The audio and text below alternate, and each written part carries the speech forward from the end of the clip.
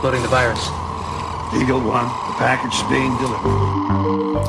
Hello out there in cyberspace. You know, our intro music has clips from various movies. The first is from War Games, a 1983 film where a hacker squares off against an artificial intelligence that's in control of nukes.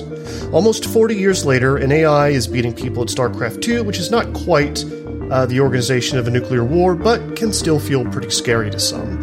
But how smart are these systems really? Is AI the next big thing, or just another in a series of promises about the future that hasn't quite materialized? And are there drawbacks here? What are the actual dangers of these systems? Well, here to help us answer this question is Oz Keys. Keys is a PhD student at the University of Washington's Department of Human-Centered Design and Engineering and an occasional motherboard contributor.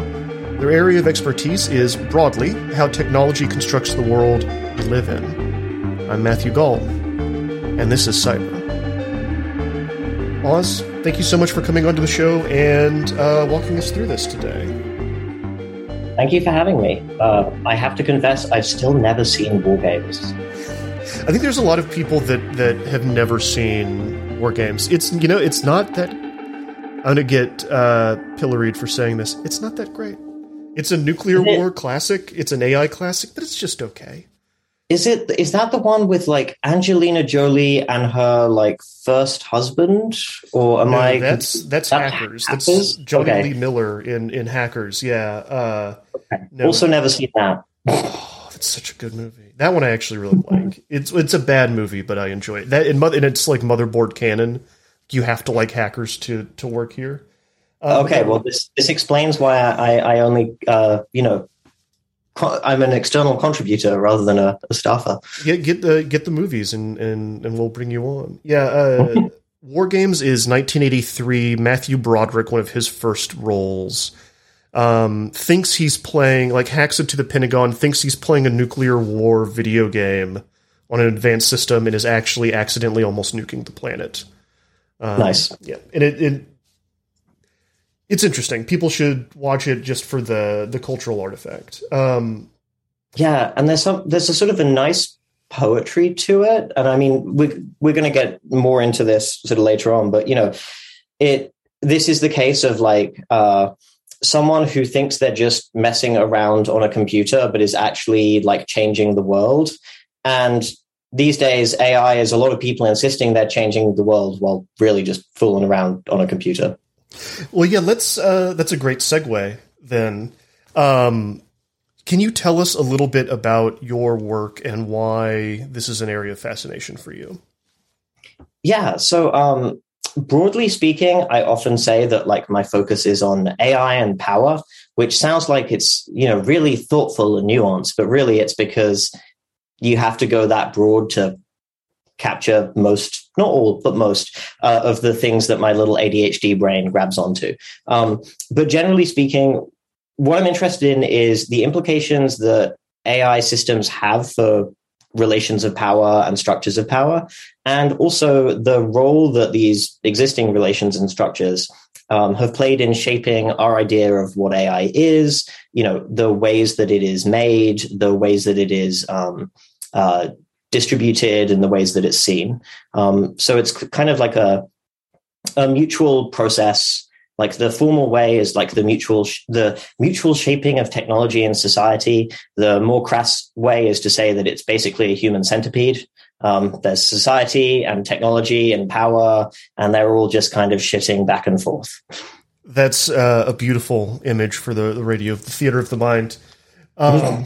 So I wanted to talk to you about this because I'd interviewed you about the Delphi AI, the kind of... Actually, I'll let you explain it. What is the Delphi AI, and why was it perhaps a bad idea? And what does it tell us more broadly about what people are using AI for right now? Totally.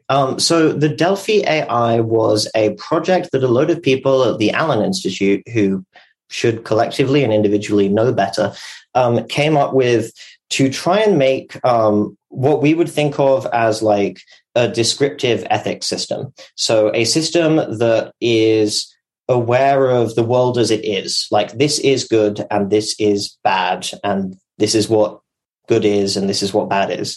And there are a lot of uses of a system like this, right? Because if you think about it, a lot of the more consequential, purely automated tasks that AI systems might be involved in are going to involve some kind of moral decision and have to be based on moral values of some kind. To use a slightly hyperbolic but kind of important example, if a self-driving car is choosing between whether you kill 5 people or one person who like looks pregnant, like the AI has to have a sense of like, what decision making should one engage in here? Is it purely utilitarian? Kill the one person because 5 people is more people? Is it something based on virtue ethics? Kill the 5 people because people would judge me as an AI and as a like entity if I like killed a baby? Is it like deontological? Is it based on like, well, the important thing is how I came to the conclusion which one to kill rather than the actual outcome? So there are a lot of potential uses of this system. And on the one hand, then it kind of makes sense that they build this. The big problem, well, one of the big problems, was that any AI system worth its salt these days, but particularly one that's going to make sort of vaguely human judgments, like this is good, this is bad, needs source data. It needs something that it can learn from that represents what it's trying to learn, in this case, ethics. And the system that the Allen Institute built was trained on Reddit, specifically the Am I the Asshole subreddit and a few other sites. And the researchers looked at this and seemed to have gone like, oh, look, it's like a lot of people asking and answering like questions about ethics. We can use this to build a machine that asks and answers questions about ethics. But, there are 1,001 different problems with treating Reddit as representative of this is what human morality looks like or should look like. But beyond that sort of baseline problem of like how representative is it, it raises, I think, a couple of really interesting broader questions. And this is where that aspect of like the cultural shaping of AI, the AI shaping of culture, I think comes into play, is for us to get to the point where you are training an AI to be a descriptive ethics system that decides who to mow down in a self-driving car. That's not the start of the decision-making process. That's in some ways the end of it. For you to be at that point, you have to have already decided that it is acceptable for a car to kill some number of people, that there is a certain ratio of saved to maimed people, which represents an acceptable risk rather than a sign that you should maybe take this fucking thing off the road. And there is this great researcher, Nazanin Jafari at Georgia Tech, I think, who has published several papers specifically pointing out that, like, the problem of how many people do you kill, which is known as the trolley problem in philosophy and is like pretty prominent, is kind of a horrible problem, because if you're in that situation, something much more structural, something much bigger has seriously gone wrong. And maybe what you need to be talking about is not how many people you kill, but maybe whether you put up like barriers or maybe some like cameras, or maybe someone should look into this person who keeps tying people to train tracks. And the other issue with it is like, what does it mean that we're coming up with descriptive systems? Like, what does it mean that we're trying to represent the way the world thinks about morality collectively and saying this is the way that we should think about things? This is the way we should design technology to, quote unquote, think about things.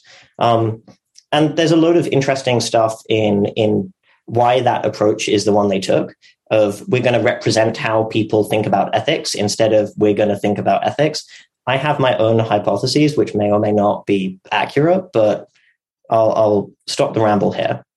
Like the important thing is, not only the important questions about like bias and how representative the system is, but just the question of like, if you are debating the acceptable number of children to maim, then there has already been something that has gone drastically wrong in like your thought process somewhere. Like there is a more fundamental problem here. And that's kind of the thing that I try and capture with a lot of my work, is like, not just the debate we're having, but like, what does it mean that this is the debate we're having? Like, what have we already agreed on that might be super monstrous that we should really revisit? Well, and on an even deeper level too, like, not people shouldn't be maiming children, but if you've gotten to a point where you're talking about making a machine that automates the maiming of children and makes decisions, that's like another level of messed up that you've gotten to. Lots of bad choices were made along the way. Oh yeah. Okay, so I like this idea of like a machine for maiming children. I think they've unfortunately shut it down now, but if they hadn't, Uber's self-driving like car division might consider that as a motto. It was going to happen eventually on a long enough timeline. So AI is something I think everybody's interested in right now. It's kind of having this bizarre cultural moment, right? You know, Henry Kissinger is writing articles. You're taking a deep breath. Henry Kissinger is writing articles about the dangers of AI. People are really trying to sell us on this right now. Why? There's a lot of reasons. One of which I will quickly say is that, screw this whole line of thought. There are a lot of reasons that everyone's talking about AI, and some you can point to as like there are new technologies that have made it more useful, more applicable. Basically, in every field of pattern recognition and machine learning, the last 20 years of both like mathematical and software development and also hardware development have really drastically improved like our ability to do like statistical reasoning. And that's ultimately what AI is most of the time. I'll give you an example. Basically, there's this classic statistical test, which I cannot think of the name of right now, and it's infuriating because I can even think of exactly what the example was that is used in the original paper. But it's incredibly widely used. It's from like 1883.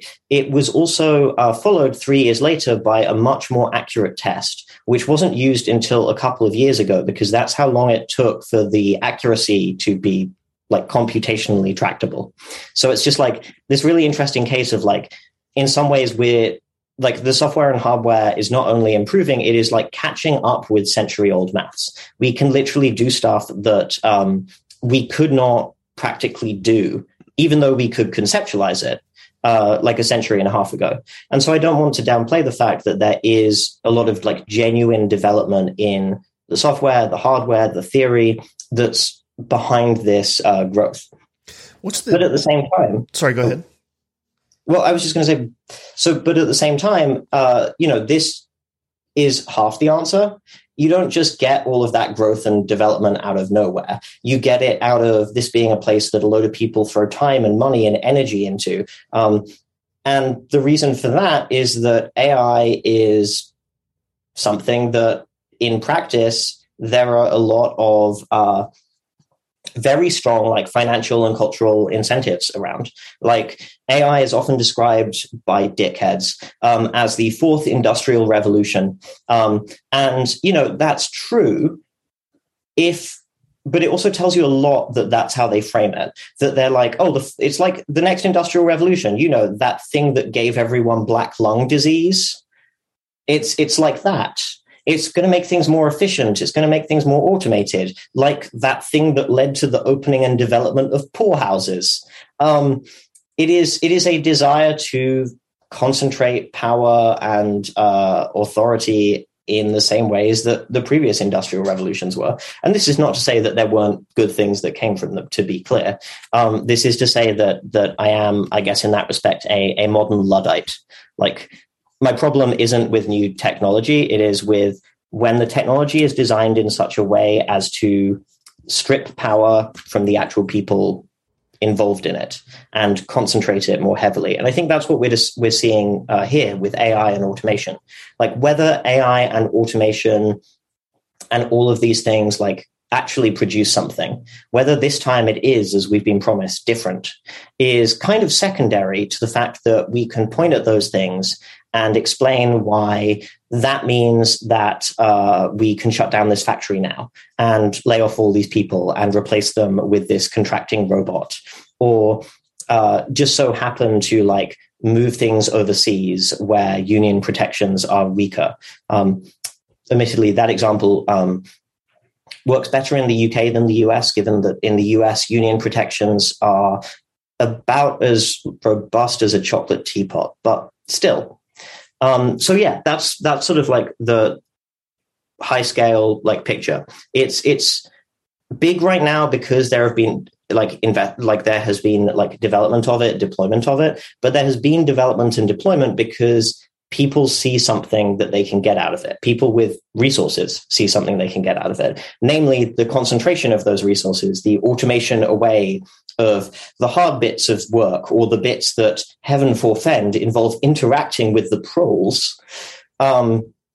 And the idea that Henry Kissinger is concerned about AI is kind of bafflingly hilarious, given that he's never been concerned about treason, napalming Vietnamese like women and children, thousands of dead people, the My Lai massacre. Like, it doesn't make me feel great to be on the same side of something as Henry Kissinger, is all I'm saying.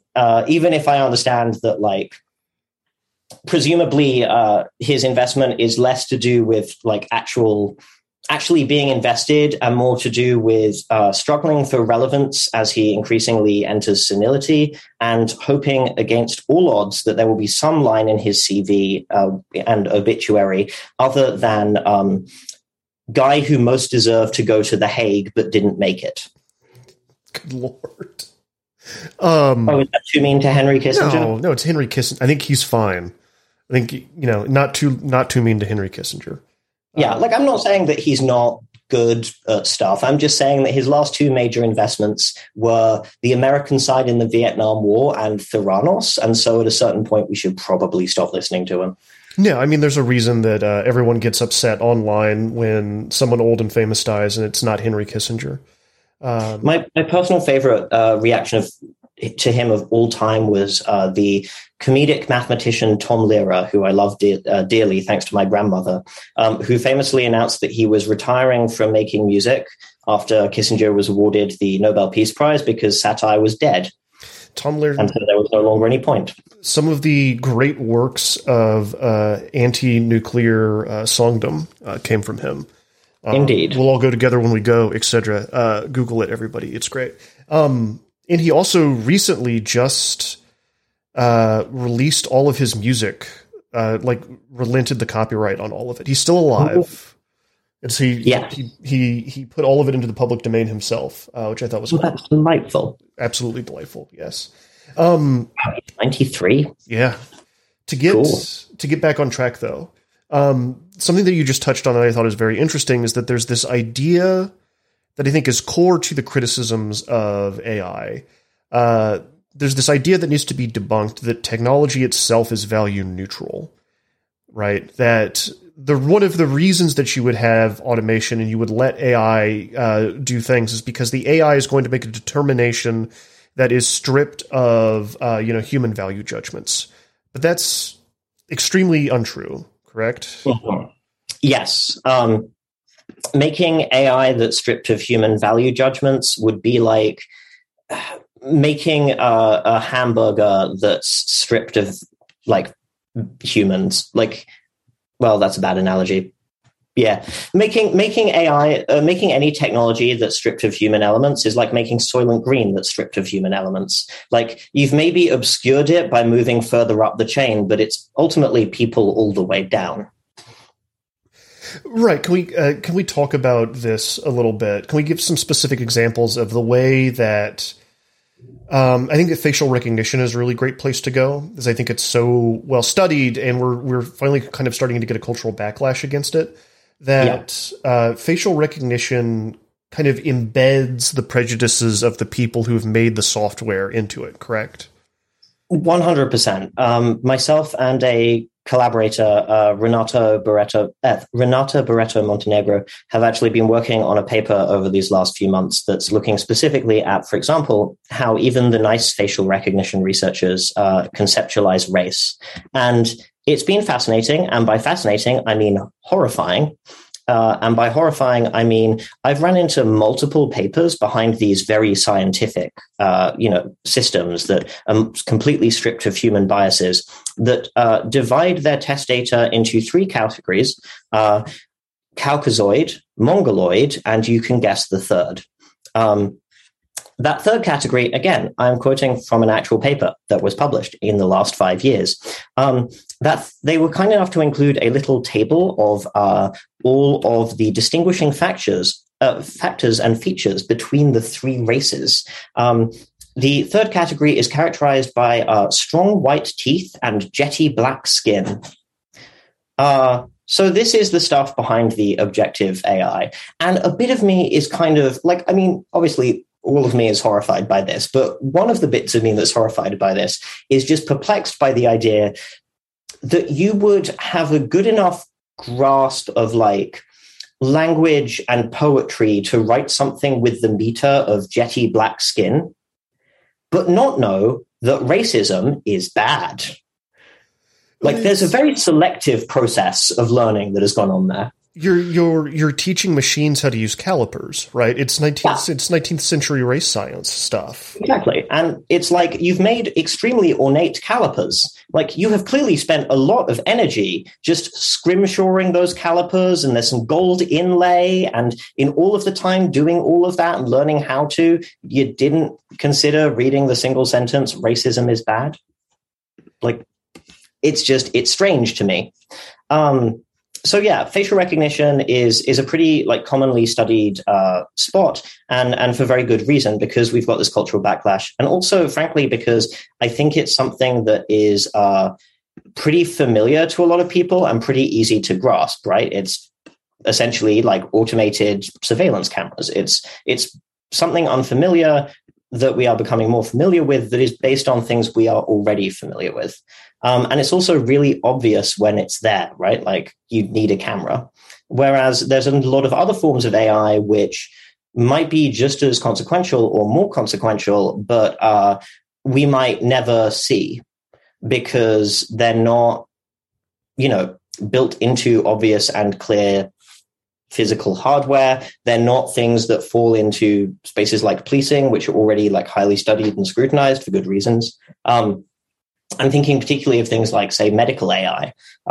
If your lab tech for your blood work has been replaced with an AI system, do you know? The answer is likely to be probably not. You didn't interact with the lab tech either. And so there are a lot of spots where AI is being proposed or used or deployed that is more difficult to scrutinize because of the practicalities of just there's already a lot of infrastructure that we depend on that we don't see. That's just how the world works. Another recent example of this that I think about is the companies that use AI to sort cover letters and CVs and then toss them out. And, we have this labor shortage. People say they can't, find people, but a lot of times they have an AI gatekeeper that's sorting through people's resumes and tossing them out for inscrutable reasons, right? Yeah. And, you can say that it was always inscrutable reasons. Like anytime someone says not a culture fit, what they really mean is I'm a bigot, but don't want to say it where a lawyer could see. Like there have always been sort of biased or perplexing reasons for throwing people out of or into jobs. But biased humans tend to find it more difficult to do it 1 million times a day and make the same error every time. And it becomes like increasingly difficult to actually audit and process and respond to that kind of bias, particularly when, a lot of the times these software systems are developed by company A and then given to company B. And so even if the system explains why it is making the decisions it does, can the company that's using it actually get the software tweaked? Maybe, maybe not. It's sort of like outsourcing in a way, but an additional level of outsourcing. You lose control over what's actually going on. Yeah, the fifth person in the human centipede chain has no idea what the first person ate, right? Yeah, exactly. All they know is it does not taste good and that there's nothing they can do about it because they are stapled to person 4. This analogy works really well, and I'm kind of sad that it works really well because wouldn't it be nice if we could come up with nice AI analogies?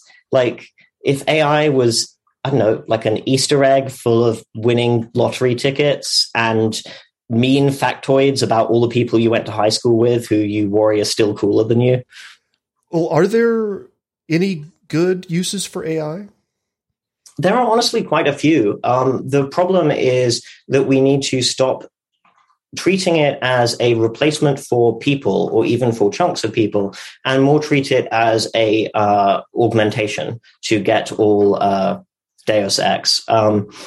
It was a formative computer game for me, and I will not apologize for that. And System Shock too, honestly. Superior to System Shock or the original. I'm old. It's fine.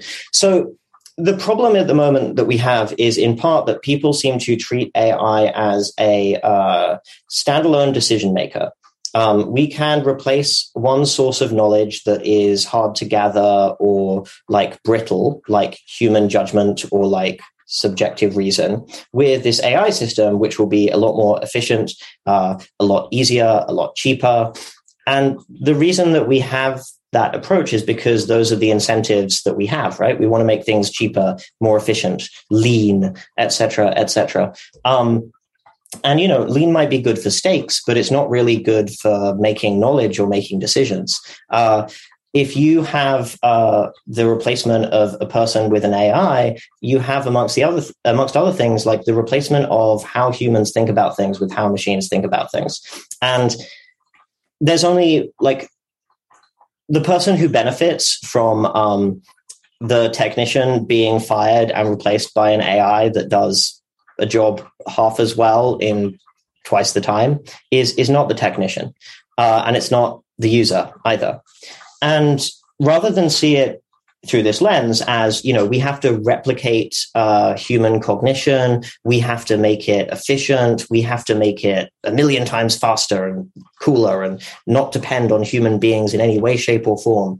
It seems much more productive to instead say, okay, AI like reasons in its own way and has strengths and advantages and disadvantages that human beings don't. And how can we treat this as a tool rather than as for the person, rather than as a replacement for the person? You need to have human discretion, involvement, and accountability in there. And you frankly need humans in there because there are things, as we've discussed, like who do I maim, that computers cannot do. And even if they could do, will create a load of headaches when attempting. Quality sleep is essential. That's why the Sleep Number Smart Bed is designed for your ever-evolving sleep needs. Need a bed that's firmer or softer on either side? Helps you sleep at a comfortable temperature? Sleep Number Smart Beds let you individualize your comfort so you sleep better together. J.D. Power ranks Sleep Number number 1 in customer satisfaction with mattresses purchased in-store. And now, save 50% on the Sleep Number Limited Edition Smart Bed for a limited time. For J.D. Power 2023 award information, visit jdpower.com/awards. Only at a Sleep Number store or sleepnumber.com. Yeah. I was just going to say that it's interesting as we're talking about this. It occurs to me that the most interesting use cases for AI that I've seen, and the most, I think, productive uses of AI I've seen, have actually been by artists. Mm-hmm. I can't remember if it was Matthew Gusdile or someone else who has created various AIs that will make video games. And they studied like Mega Man and Super Mario and trained it on all these old classic platformers, and now it will generate kind of a random platformer. And the way he described the future for me is using an AI in game design would be an augmentation, just like you said. So you would have kind of this AI partner that's randomly generating stuff at a much faster rate than a human can, and then a human is shaping it. and working with the AI to like help kind of direct the flow of whatever's being created. I've also interviewed people that use like a GPT-3 to write scripts, and then they film them. And there is human shaping of it afterwards. And they were kind of explaining to me, like, one of them has used it to write longer stuff. And the way he uses it is when he gets stuck, he'll turn it on and have it generate 5 or 6 different prompts. And then kind of pick one of those and like follow the story in that direction. And I thought that's interesting. And it's a much different use than what it, like this automation and this replacing of humanity. It's this tool that's being used and helped to shape something. And I think it's interesting that the artists seem to be the ones that are figuring that out before anyone else. I think it is, but it also makes a lot of sense, because one of the big components to, I think, the problem with AI is that there are an awful lot of people who believe that any job they do not do or do not understand, or any job they do but don't like, is in fact boring scut work that could be replaced. And artists, of course, are fully aware of the fact that there is imagination and creativity and cues and prompts and responses to events in the world involved in pretty much everything. Like, we are always reacting, we are always responding, we are always having flights of fancy. And I think this is true in a lot of jobs. Like, even if we're not looking at AI, even if we're looking at or at art, if we're looking at, I don't know, journalism or even accounting, right? Is like, you have like gut feelings that something is worth digging into, that there's some there or not, or that something is satisfying and worth investing time in or not. And these are ultimately processes that involve a degree of creativity and imagination and gambling. They're not things that you can just give to a system that has been trained to replicate all previous instances of the system. And so to me, it makes a ton of sense that it will be the artists who get there first, because they're the ones who are, I think, most cognizant of the fact that sense making involves feeling and imagining and like hypothesizing. And I think that the way that they're doing it, like Matt's work particularly, is like a really good prompt to everyone else as well. As you say, like, treat it as a tool, treat it, in fact, as a source of information. In the same way that a lab tech might treat someone's CT scan as a source of information, you can treat like the AI analysis of that CT scan as a source of information. You're not replacing the person as the person making judgments. You're not getting rid of the fact that ultimately someone has to make the call and be accountable for that call when it comes to like, what do we investigate? What do we biopsy? You are recognizing the fact that yeah, like machines and people are good at different things. And if we're going to, until we come up with some kind of like general AI, we're going to have to live with the fact that you can't just replace people with machines. And even if you could, it would probably be a bad idea. And honestly, when we do invent the general AI, I assume that it'll spend 5 minutes on Reddit and then delete itself out of pure existential despair. So you talk as if general AI is a given, like it is something that will happen. I mean, I personally don't think that it is in the way that people conceptualize it. Like, I honestly think that it would require such deep research in not just, AI itself, but neuroscience and like how the hell we design chips. And we still haven't worked out if quantum phenomena are involved in the way cognition works. Like, the best we've come up with is we're pretty sure that it's too wet and soft for like quantum effects to remain stable, but we don't have an adequate replacement for how the density is happening there. Like, the idea that we're just going to create it, like, I'm not saying it's never going to exist, but I am saying that I expect it to be like my great-great-great-grandchildren's problem to deal with, not mine. If, we haven't screwed the planet up in so many other ways that we stop developing general AI, we are more like prioritizing the preservation of how to make fire. It's interesting. This occurred to me as we're having this conversation that so many of the AIs and the machine learning systems that we're talking about are dealing with the very, very beginnings of the problems that humans dealt with in their space. Does that make sense? Like, so somebody that wants to sort through, I'll give an example from my personal life. A long time ago, I had a very terrible job that I regret having. I was a loss prevention officer for a large clothing multinational. And one of the things you do is you sit behind a camera and you judge people when they walk in the store. And you make value judgments about people based on their appearance. And there's a whole lot of horrifying and problematic things with that.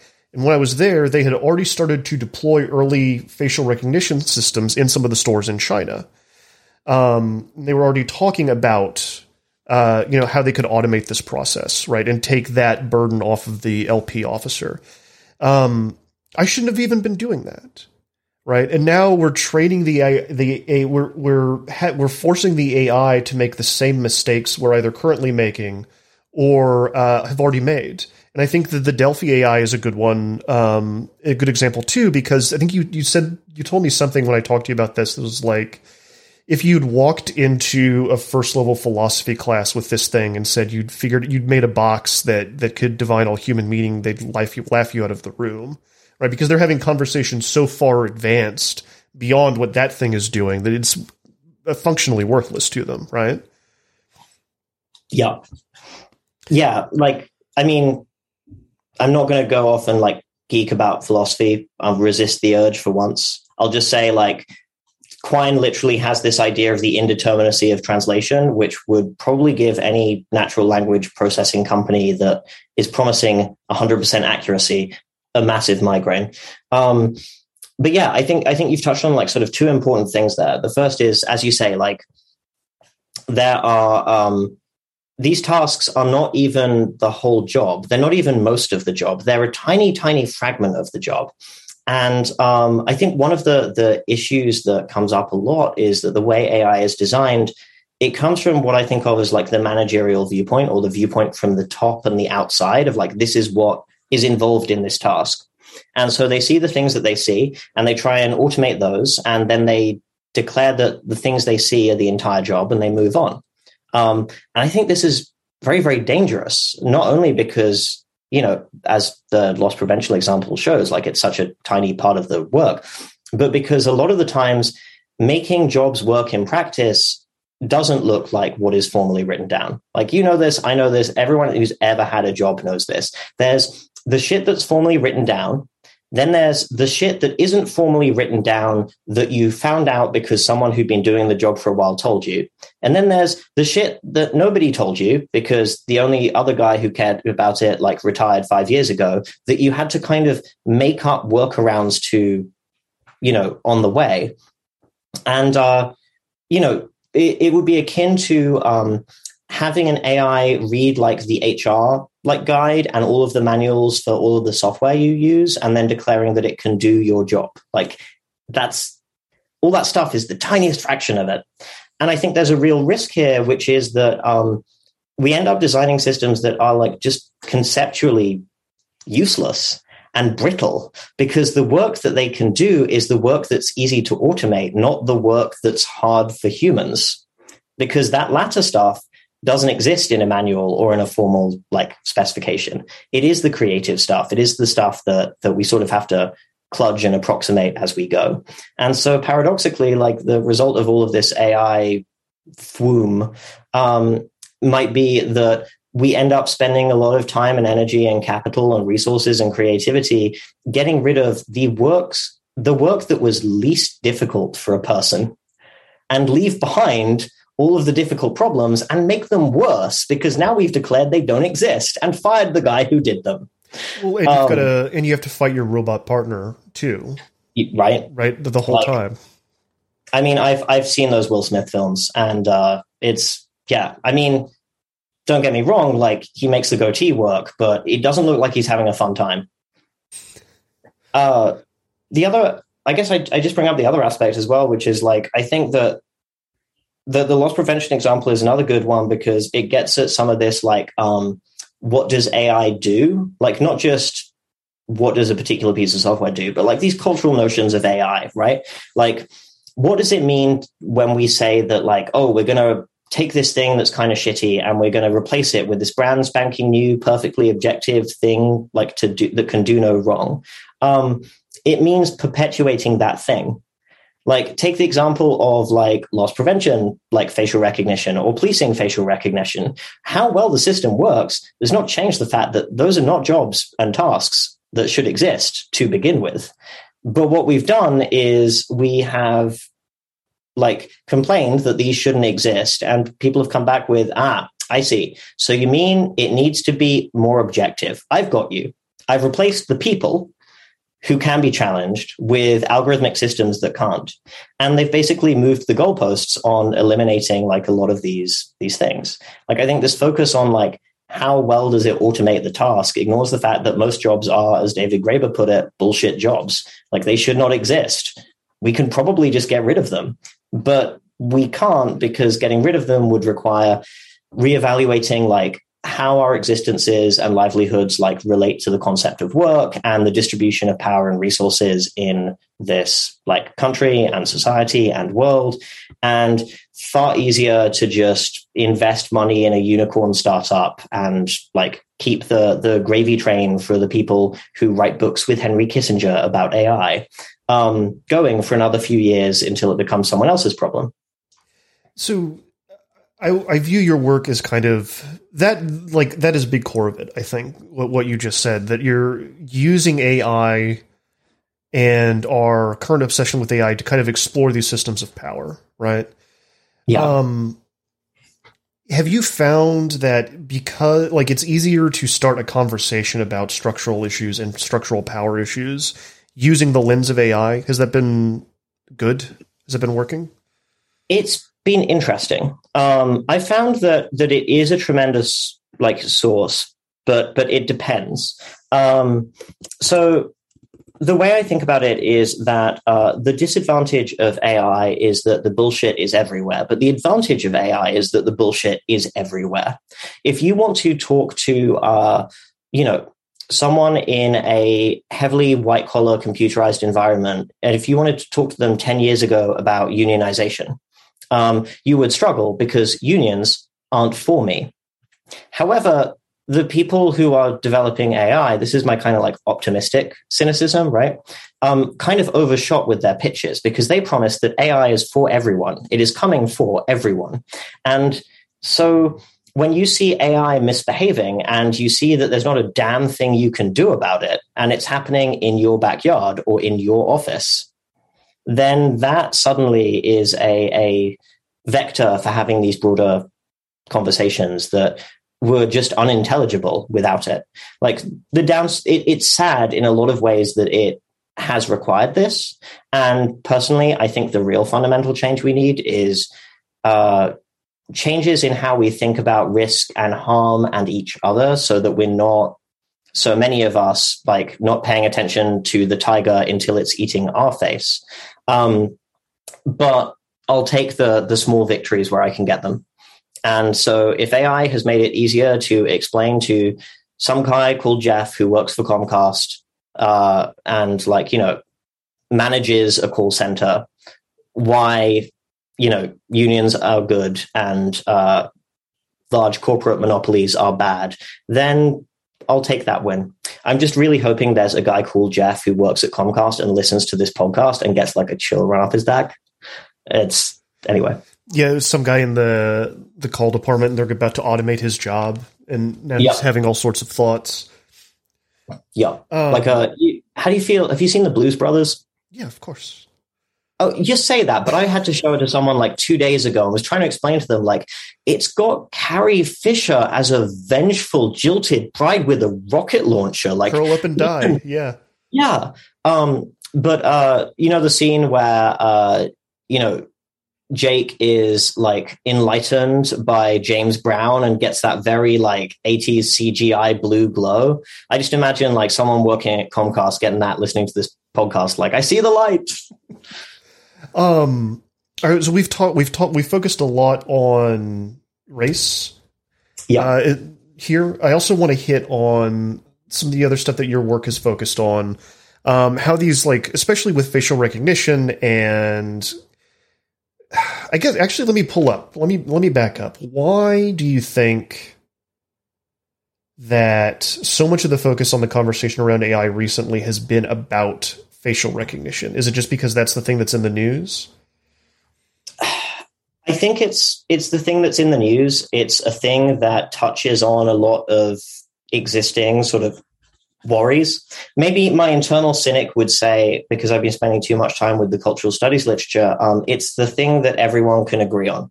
Like, if you're on the far right, you hate all governments. Or rather, if you're on the far right, you hate the state, at least in theory. If you are on the left, you at least hate this one. I say, acknowledging that technically that's a statement that could probably get me deported. It's fine. If I'm going to get thrown out of an entire country for being too leftist, then that honestly sounds like a great CV line. I think the facial recognition is in this weird spot where people like the Cato Institute and also people like the DSA are against it for completely different reasons. But there is this moment of sort of confusing camaraderie and even some small L libertarians in the Republican Party are against it. Whereas if you start talking about automating hiring processes or automating away people's jobs, unless you mention the magic word China and trigger everyone's internal sort of rabid xenophobia, which is the other thing that both parties seem to be able to agree on when it comes to AI policy, you end up with a completely different, much more fractured response, right? So partly it's that it's in the news, partly it's that it's a weird moment of kind of agreement and overlap. And it came at a very particular historical moment as well, right? Which is that it came during the exhaustion of the sort of Bush and Obama and Trump and now Biden era, perpetual war on terror. Everyone hates it for different reasons. At the same time, to continue my reputation for pessimism, it's also created other forms of weird ally in support of it, right? Conventional corporatist Democrats tend to like the technology because taking Thing and making Thing high tech and Web 3.0 and AI and makes it sound like we're doing stuff that is remunerative but doesn't change anything, and that's our whole thing. And mainstream Republicans like it because, well, they hate brown people. That's mostly the reason. So it's created weird allies on both sides, but as a result of that, I think it's getting talked about in a way that is harder to do with other issues, definitely. I also think that, I don't know, maybe this is another form of cynicism. It's also getting talked about because it's easy to talk about.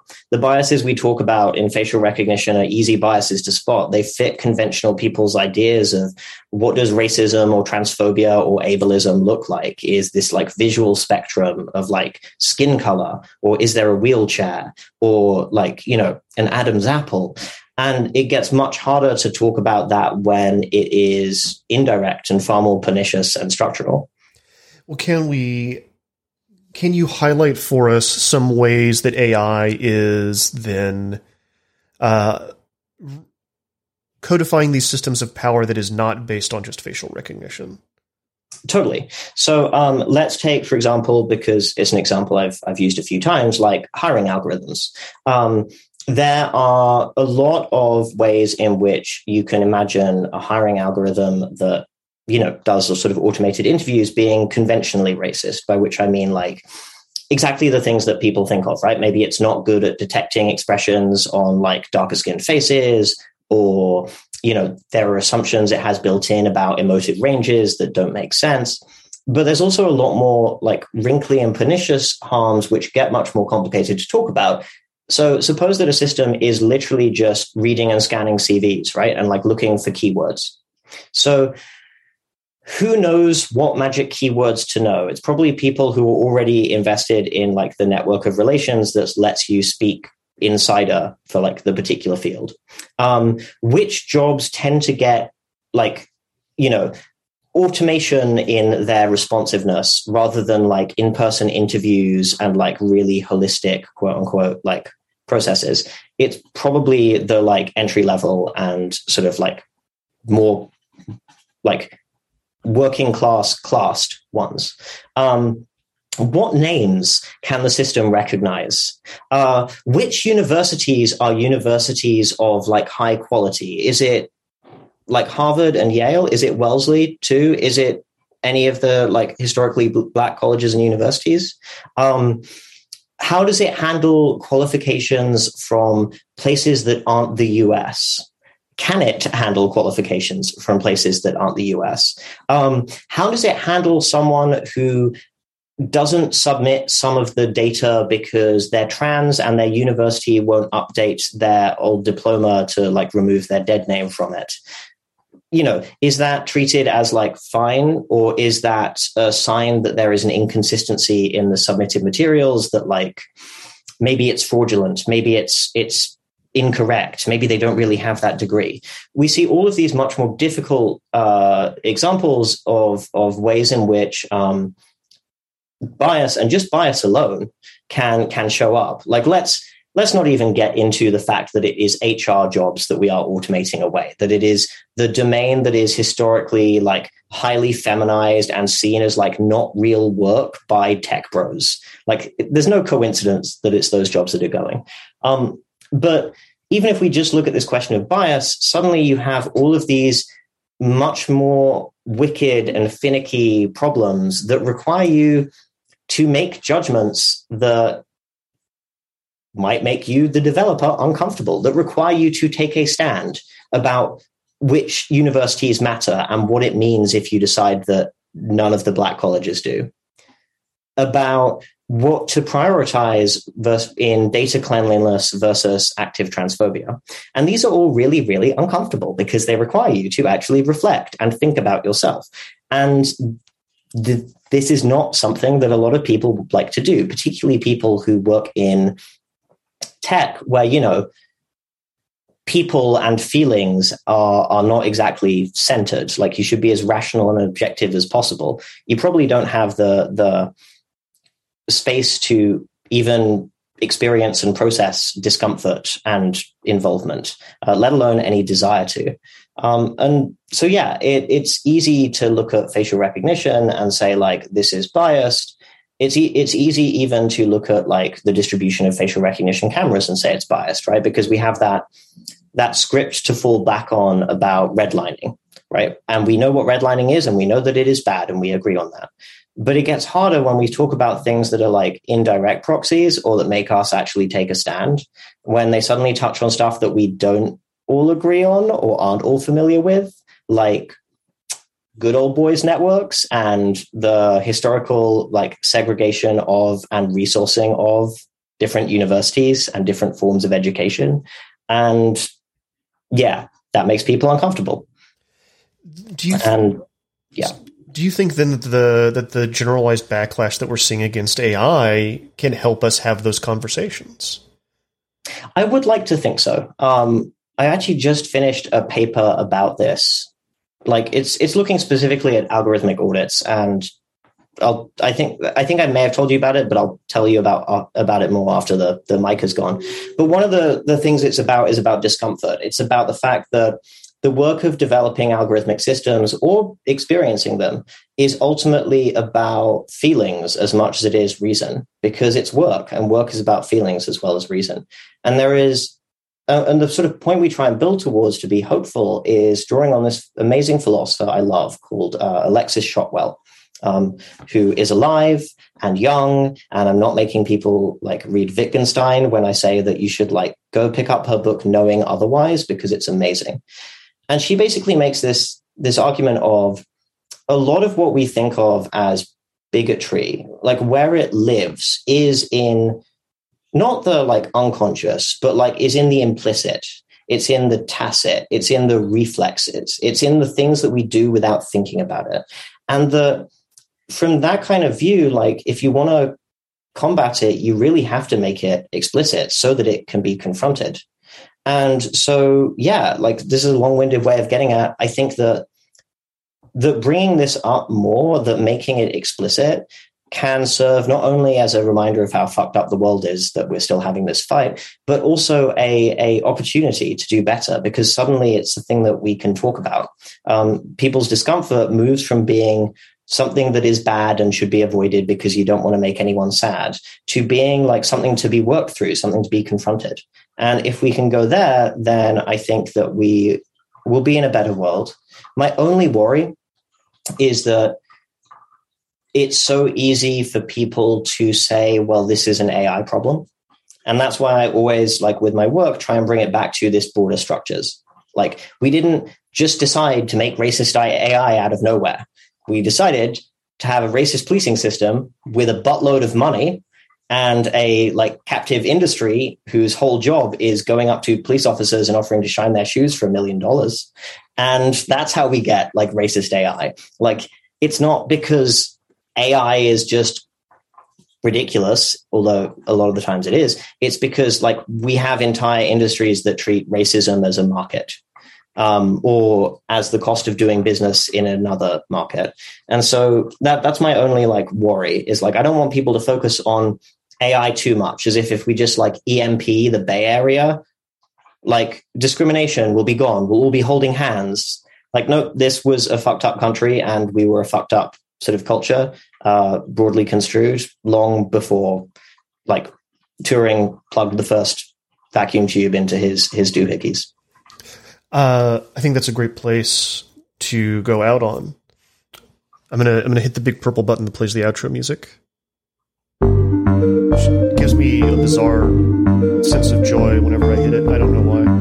I mean, it means you get to like go eat dinner. No, I've still got a bunch of work to do. Oz Keys, where can people find your work? They can probably find me on Twitter under my name, or on the website that's linked from there. Perfect. I'm not going to spell out my website for everyone, because nobody deserves to hear someone painstakingly go through www, etc. Thank you so much for coming on Cyber and walking us through this. Thank you for having me.